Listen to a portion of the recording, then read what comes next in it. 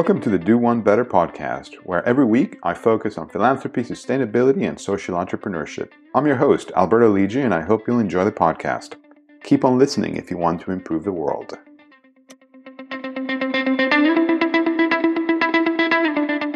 Hello and welcome to the Do One Better podcast. I am Alberto Lidji, your host from London.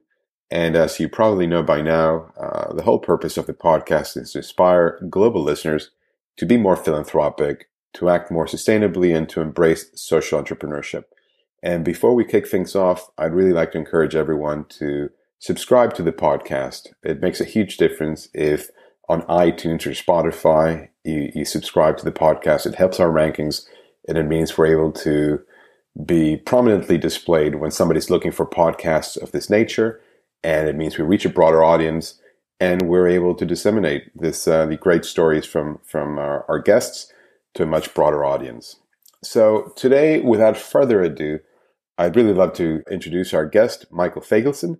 He is the executive director of the Bernard van Leer Foundation and someone I've known for a few years. We first met, actually, I think it was at the Bernard van Leer offices at The Hague back in 2015 or 16 when he was convening a group of really interesting, like-minded foundations focused on early childhood development. And I've always been impressed with the conversations he and I have had and the knowledge he has and the incredibly robust network of consequential leaders in this field who are doing remarkable things to improve the livelihood of children across the world.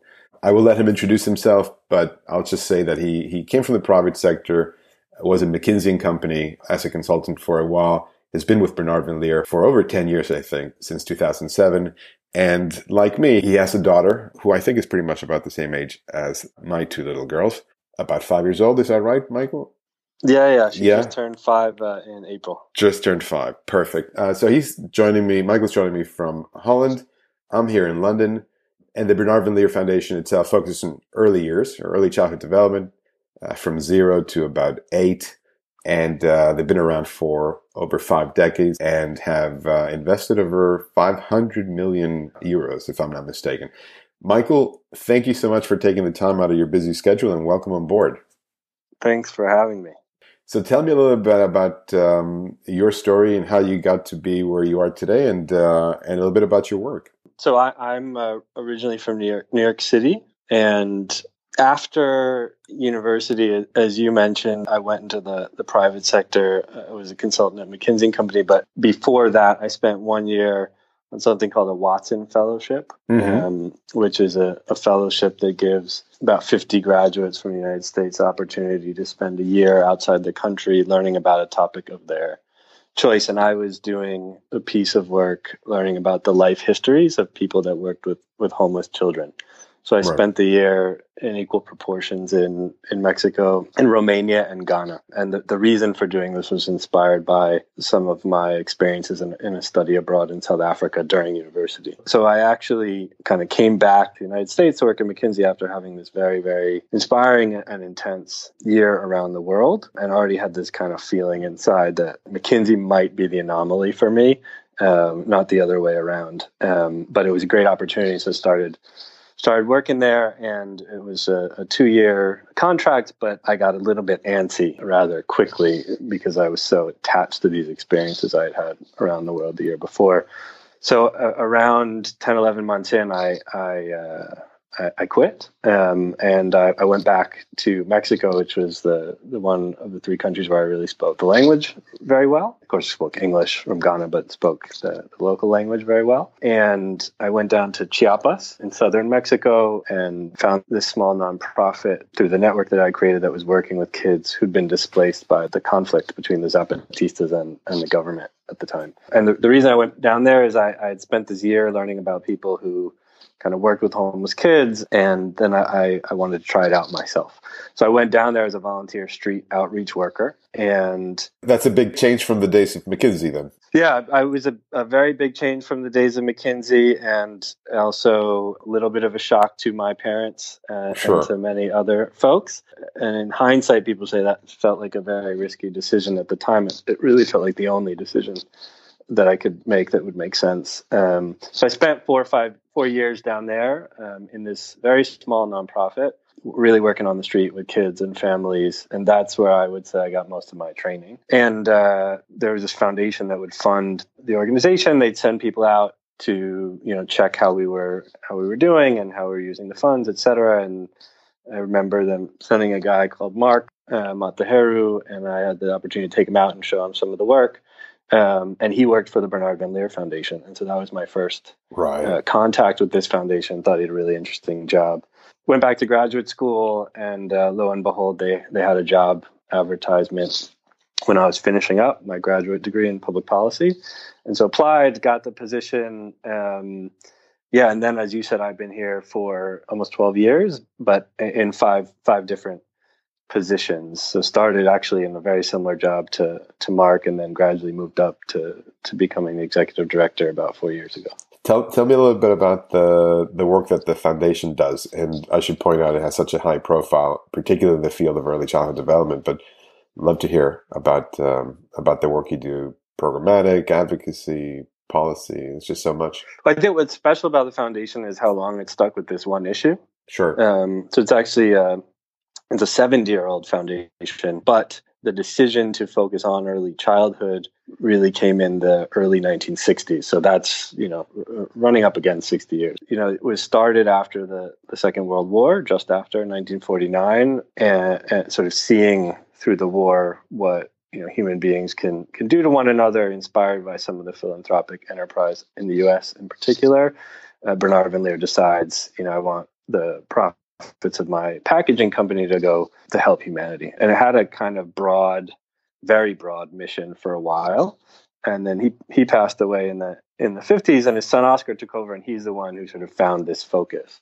It took about 6-7 years for him to find the focus. Mm-hmm. And the story is that he was on a plane and reading a report about some early work in the United States by a psychologist called Martin Deutsch, who was noticing that kids were coming to school from low-income families, and they were kind of already behind their peers, and wondering, is there something we could do earlier to put them on equal footing? That was the inspiration, and I think it appealed to him both because he believed in fairness, everybody getting a fair chance, but from a business standpoint, it thought it was a very elegant idea that you could make small changes early in someone's life and then dramatically alter their future, and that was a way to change society. So at the time, it was kind of a hypothesis.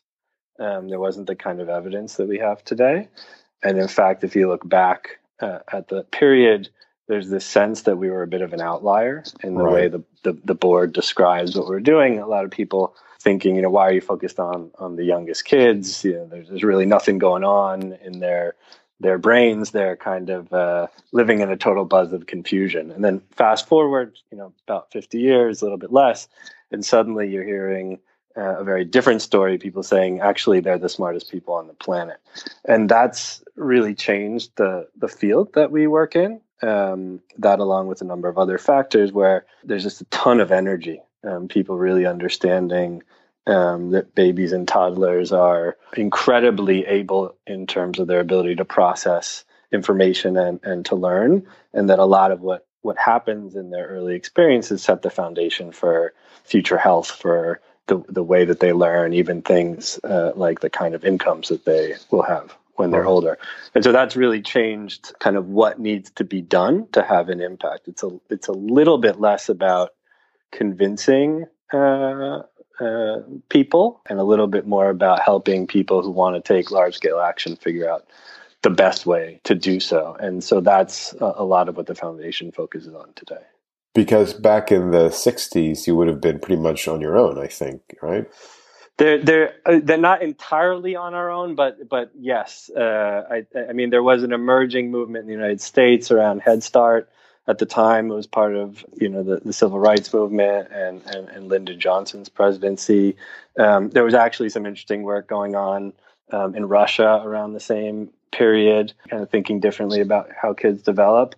But yes, there was this sense that there were people here and there who had this notion of an idea, but they were islands in and of themselves. And in fact, 1971, the foundation decided to start writing a newsletter to connect these people because there was no vehicle or platform that they could see for them to converse and to understand what others were doing. But yeah, I think it was a very lonely enterprise at the time, very different from today. And today, not only are there a lot of stakeholders coming into the fold, but you have great economic arguments, great neuroscientific arguments to substantiate the things you're looking to drive forward. One of the things I kept on coming into quite a bit when I was running Novak Djokovic Foundation was the tension between scalability and high quality, and how that's a sort of perennial problem that a lot of people in the early childhood development field face. I'd love to hear a little bit about the work that you guys are doing to help well-meaning foundations embrace best practice and scale that up, but also in terms of the theme of that tension between high quality and scalability. I mean, I think that's a theme not in early childhood development, but in anything. Anything that gets big, right? Any business that's scaling is concerned about product quality, quality of customer service. If you're working in healthcare, if you're working in jobs, basically anything that gets really big, really fast, you start to worry about that. So I think it's a general theme in life, in business, in philanthropy, and almost everything. So my personal point of view on it is that this field of work has a ton of energy and many, many good examples at a small scale, and really needs to be pushing the boundaries on how to do this at massive scale, hundreds of thousands, millions of kids.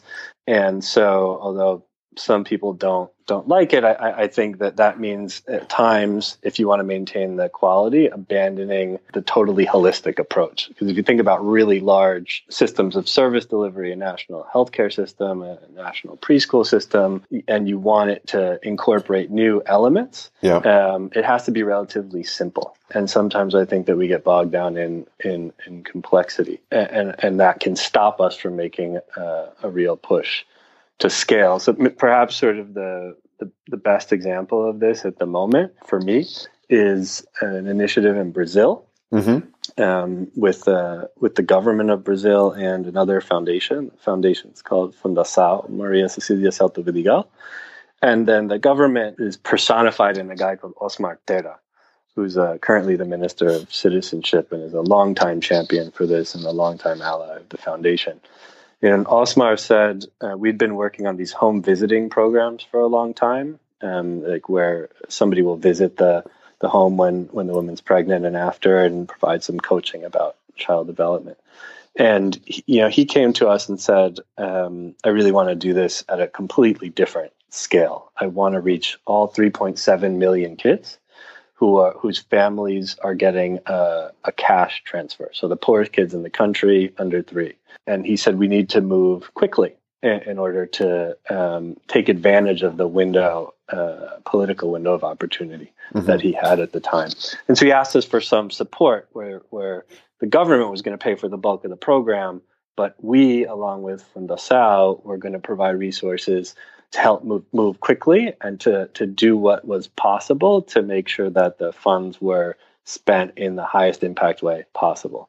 And so this, over the last 24 months, this program has scaled up to about 600,000 of those 3.7 million families. Incredible. And, it's on track to be towards 1 million at the end of the year. And there are all sorts of problems with quality. I mean, and we're aware of them. There are problems with following the curriculum or rotation of the home visitors or the supervisors. I mean, every kind of management challenge you can possibly imagine. However, I think it was a really good decision to go fast and go for scale and to work on quality in the meantime. Because what I've seen in the past is sometimes the perfect becoming the enemy of the good. And so unless we can get it absolutely right, we're not going to make this kind of accelerated push to scale. And I think that's one of the reasons that we see so few examples in the world of getting to that kind of scale. That's an interesting point. Normally, many people I speak with, indeed, they want to make sure that the quality is there before trying to push for scalability. In your case, you're thinking, look, let's try with something that's good enough, and we can work on the quality subsequently. Yeah, I think, I mean, you have to work on it in parallel, of course, but I think there is this danger of letting the perfect be the enemy of the good and sort of never going for that kind of Right. scale. The reality of scaling anything up is it's messy and you're going to have problems and it's going to fail in different parts. When I look at it from a political economy standpoint, if you think about a massive scale up of this nature and getting it to a point where you're not only reaching everybody, but it's sustainable and it's really effective, very high quality standard, it's going to take multiple political administrations. Very rarely can you do all that with one. And as everybody knows, that the change in politics often changes public policy. So you need to get it to a point in your window of opportunity where it's irreversible. And that means you have to get it big enough so that there is a large enough number of people and constituents, from parents to, policymakers to politicians, who are invested in it. And so I think when you look at it from a political standpoint, pace matters, speed matters. And it's not that you take your eye off the ball in terms of quality, but you accept that it's going to be a work in progress. And because the political engagement is a necessity, isn't it, if you're going to achieve things at that scale? Yeah, I mean, for us, we believe very much in government being central to this. We think the large portion of finance for early childhood development, at least for most of the kinds of services, is going to come from public finance. And so the political leadership and the political advocacy for finance from the government policymakers themselves is an absolutely central condition for scale. Tell me a little bit about engaging with governments in general, in case somebody's listening to this and they're working in a specific country and they want to drive forward systemic change in their national territory. What are some of the key lessons that you're drawing from this? I think that one is government is a huge entity in any country, thousands of people. So there's a tendency to think about government as sort of a homogenous entity, but like any institution of that size, it's not at all. It's filled up with people, with tons of different types of people with different interests.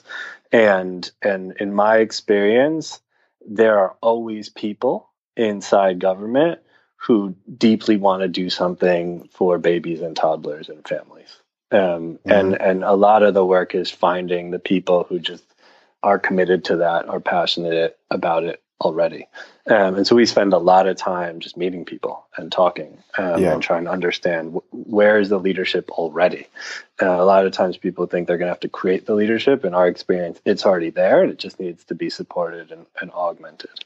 So that's sort of the first lesson. And the second one would be around ensuring that there is a diversity of leadership, right? So you don't want it to be tied to a particular political party.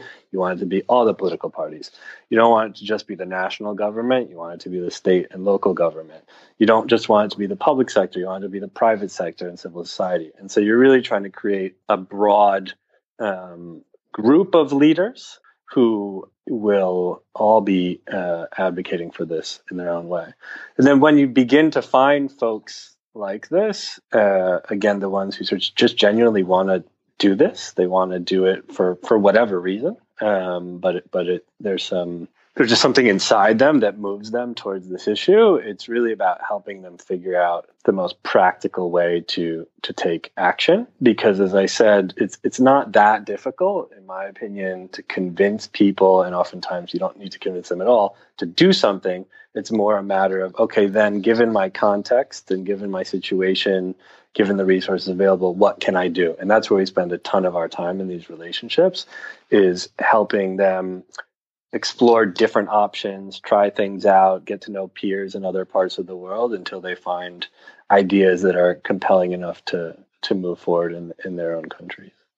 I imagine some of the challenges also relate to getting different ministries to work with each other, right? I mean, if you're looking at early childhood development in a holistic manner, and you're looking at nutrition and health and education and sports, and I don't know, there's just so many different variables. And having these ministries talk to each other may not always come natural to them. Yeah, and I also don't think it's something we can make them do. I mean, this is another example where sometimes I think the perfect can be the enemy of the good.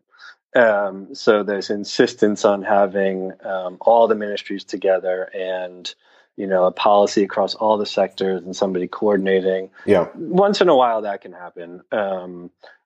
More often than not, what we look for is a good anchoring point to start. And so I use the example of Côte d'Ivoire, which is some work we've done with the Jacobs Foundation, the UBS Optimist Foundation. I know both Sandro and Phyllis have been on the podcast, and a number of others. In this case, they already had done a bunch of work to put together a national nutrition plan. Right. A large part of which is focused exactly on the kids that we're all concerned about. And it was led out of the Prime Minister's office. So this is a good thing because it's, coming from a position of high authority above the ministries, above the line ministries. And so our thought there was, well, let's start there. Let's begin there and begin to incorporate what's possible in terms of a more expanded view of early childhood into a platform that's already across sectors that already exists, rather than trying to put together all the ministries under a different heading, a different platform. So again, we sacrificed a little bit of holistic view, because that was what was available in the country. So if I'm starting, I'm always looking from a coordination point of view, either for a platform that already exists, or for a ministry that can be kind of the anchor, or for the top authority to take the lead. And that's the best way, of course, to get coordination.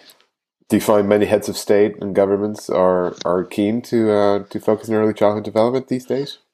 I think more and more. So the region where I'm seeing the most is probably in Latin America. Okay. Michelle Bachelet, who was a former president of Chile, did a really wonderful job, and has Chile has one of the most holistic early childhood strategies that's been going on for a couple of years across all the ministries. Juan Manuel Santos in Colombia, and there are a variety of other countries in the region where you see heads of state. In sub-Saharan Africa, I see more of it around the nutrition element of early childhood. So you see a bit more of that. A former president of Tanzania, the vice president of Côte d'Ivoire, and the prime minister, very, very focused on nutrition. So I see kind of more and more taking it as a signature issue. Just what aspect of it they focus on may vary. And that's why I said I think that will continue to expand. But the question of, okay, I want to do this, how do I do it at major scale, at national scale, so that it has an impact? That is the next frontier. That is the thing that we all need to be working towards and through, if we really want to be useful, in my opinion. What are you most excited about if you're looking at the next 5 or 10 years? Well, let's say the next 10 years, as we're heading up to the Sustainable Development Goals, and some of these goals are highly pertinent to early childhood. What's most exciting for you, or disheartening actually as well? What's your take on things? I think I'll focus on exciting, Great. Because you get plenty of disheartening in the news every day. Right. So I guess two things. One is, just take this example of what's going on in Brazil. It's really happening, right? It's really happening at a pretty massive scale. There's no reason why things of that ilk can't happen, in 50 countries over the next 10 years across different regions of the world. So I find that to be incredibly exciting. So the practical implementation in real places, I think Côte d'Ivoire could be another one. I think there's real possibility in India. I think, there are parts of Europe that need to do more on this as well. So that's very exciting. And then the second is, and this is where a lot of our energy has been focused, early childhood development has typically been thought of as pretty narrowly defined to the education, nutrition, maybe health sectors. But we're doing more and more work to expand the range of constituents who think this is relevant to them, and working with urban planners, with mayors, with real estate developers, with architects and engineers, with people concerned with transportation. I think it will become even more explosive, even more energy when suddenly the range of people that would be in the proverbial group photo expand to folks that you wouldn't think of. And so I find that to be one of the most compelling parts of our work today. You're always very creative on things, and there is one, I believe it might be the Urban 95 initiative, but there, I remember you explained to me one of your programs about what would an urban landscape or a city center look like if you were a 95 centimeter tall 3-year-old child, and it looks very different than for most policymakers who are a little bit taller.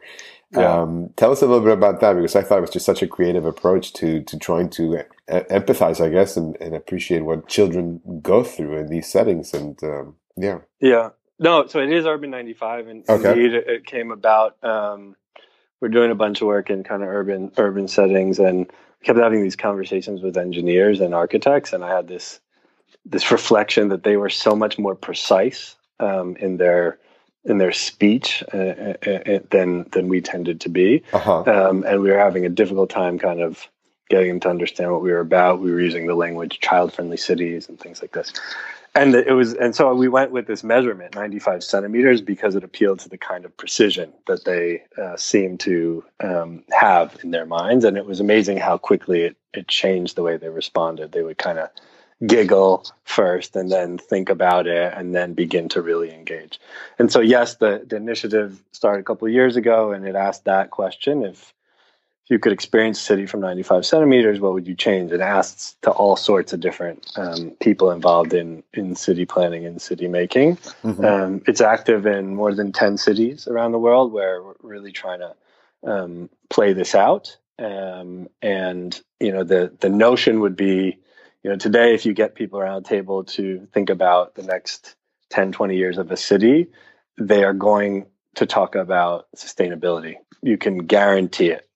So in our mind, 5, 10, 15 years down, they will also talk about babies as a kind of key constituency, but also a good barometer for how the city's doing. And just to give you a couple of examples of kind of the what this awakens in people, one of my favorite examples is the city of Tel Aviv. And it was a guy called Yoav, who is the head of Parks and Gardens.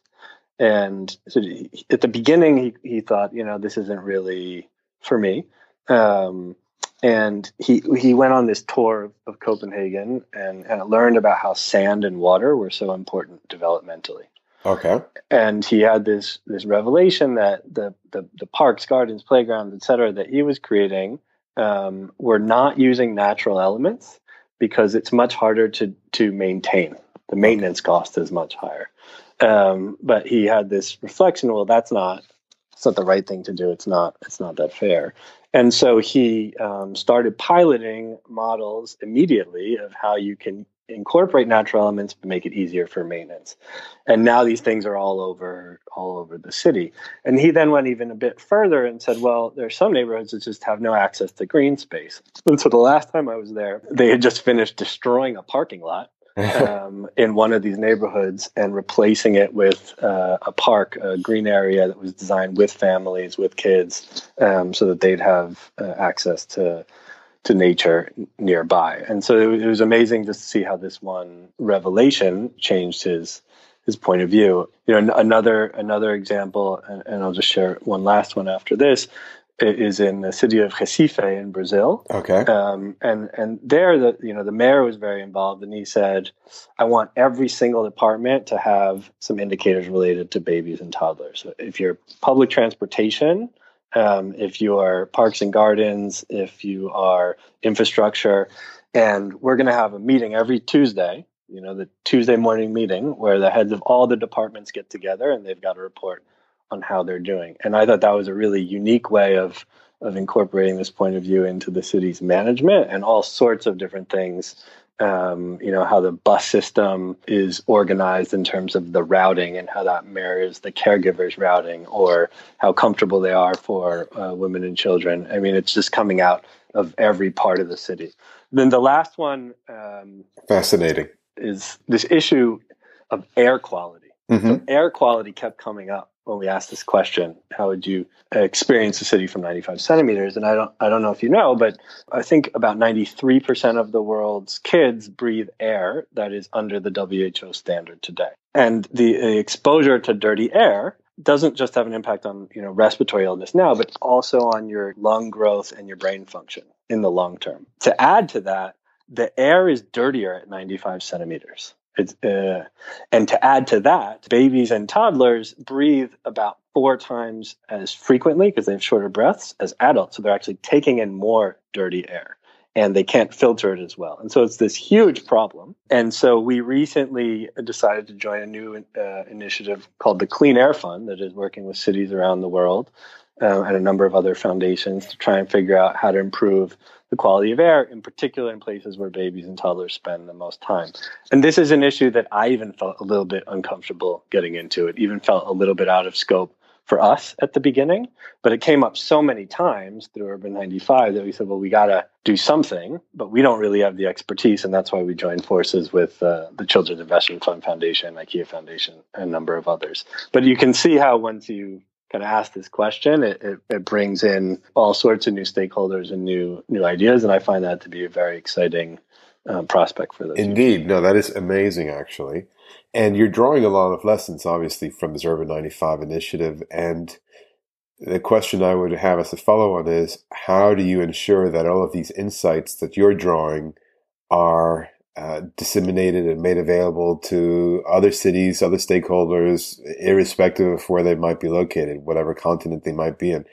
Is there a manual? Is there a repository of findings that a city mayor can tap into? Or how are you sharing all of these invaluable insight that you're gaining through the initiatives that you do on the ground? So we do a lot of research and case studies and things of that nature about all the work. We have a variety of different modalities of executive education where we actually bring people in so that they can learn in person and try to think about how it might be applicable to their own settings. And we are beginning to publish more on the topic. So we put out last year a first version, very much in test form, of something called the Urban 95 Starter Kit, which you can find on our website, which had, about 100 ideas that had emerged thus far. And we're working on the next iteration now, which we hope to launch either later this year or early in 2020, which would be done digitally and hopefully have some sort of app component so that it can be updated with new ideas on a regular basis. But having said that, I do think that the irony of people having so much more access through technology to information is it's much harder to get people to pay attention to information just by publishing it, just by putting it on the internet, because they're so overwhelmed with information. And so I don't think there's any replacement for that personal touch, for the personal relationship, and really trying to work through a problem with somebody and figure out what makes sense for them. And so in that sense, we do a lot more monitoring and organizing of our own network, and we staff in order to be able to nurture relationships. And one of the things I find interesting and quite frustrating sometimes about foundations is they want to play this knowledge brokering role or this technical assistance role, and at the same time they want to get as much money out the door with as few people as possible. And a lot of this other part of the work really requires people. And so it's not that everyone has to do it, but if you really want to try and connect people and support them with more than financial resources, I think it needs to be a serious part of the staffing plan and the hiring plan, frankly. And so we've had to adjust to that, and it's really changed the dynamics of the people in our team over the past few years. And the number of relationships that you have to manage, both on the government side, on the key stakeholder side, corporate side, unless you wear a red cape and happen to be allergic to kryptonite, I don't think you can do it all by yourself. No. I mean, everybody's got to do it. And, key relationships are probably talking in the range of 300 to 500 across the world. And obviously this will be at very different levels. We don't engage that heavily with all of them, but it's a time intensive, people intensive business like every other business. And yeah. Sometimes I think we rely on the money too much. I understand.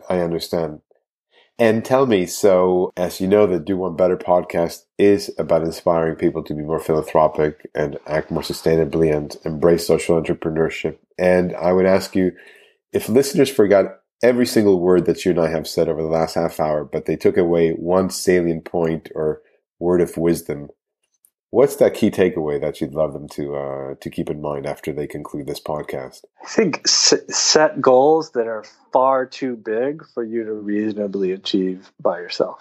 Set goals that are far too big for you to achieve by yourself. One, because that's what's needed in the world, and two, it forces you into a collaborative mode, which is really important in philanthropy because it's not a given. If you have your own resources, you can't just operate by yourself. It's not the most productive thing to do.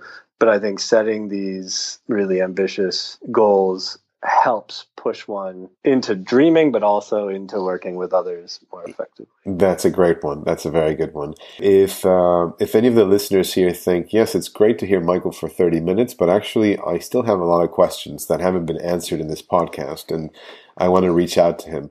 What's the best way for somebody who's listening to this to get a hold of you? Is it through Twitter, LinkedIn, through the website? What do you recommend? I can do through Twitter for sure. I don't tend to tweet a lot, but I do retweet a lot. Okay. And I do read them, or through the website is fine as well. Okay, perfect.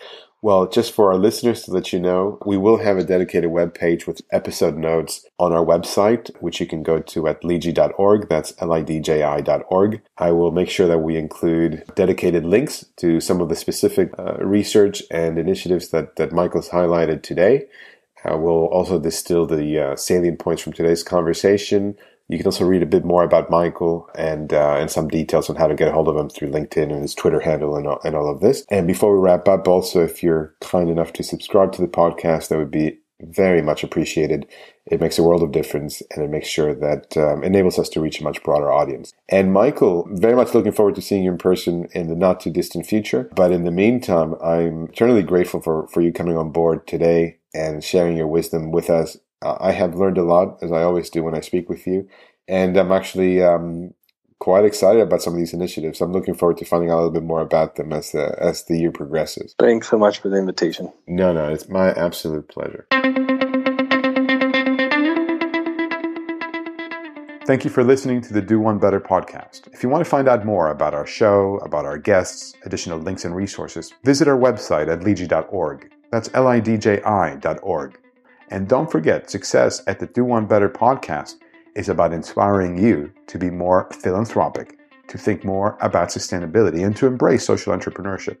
Hopefully, these stories will encourage you to take action and change the world around you for the better.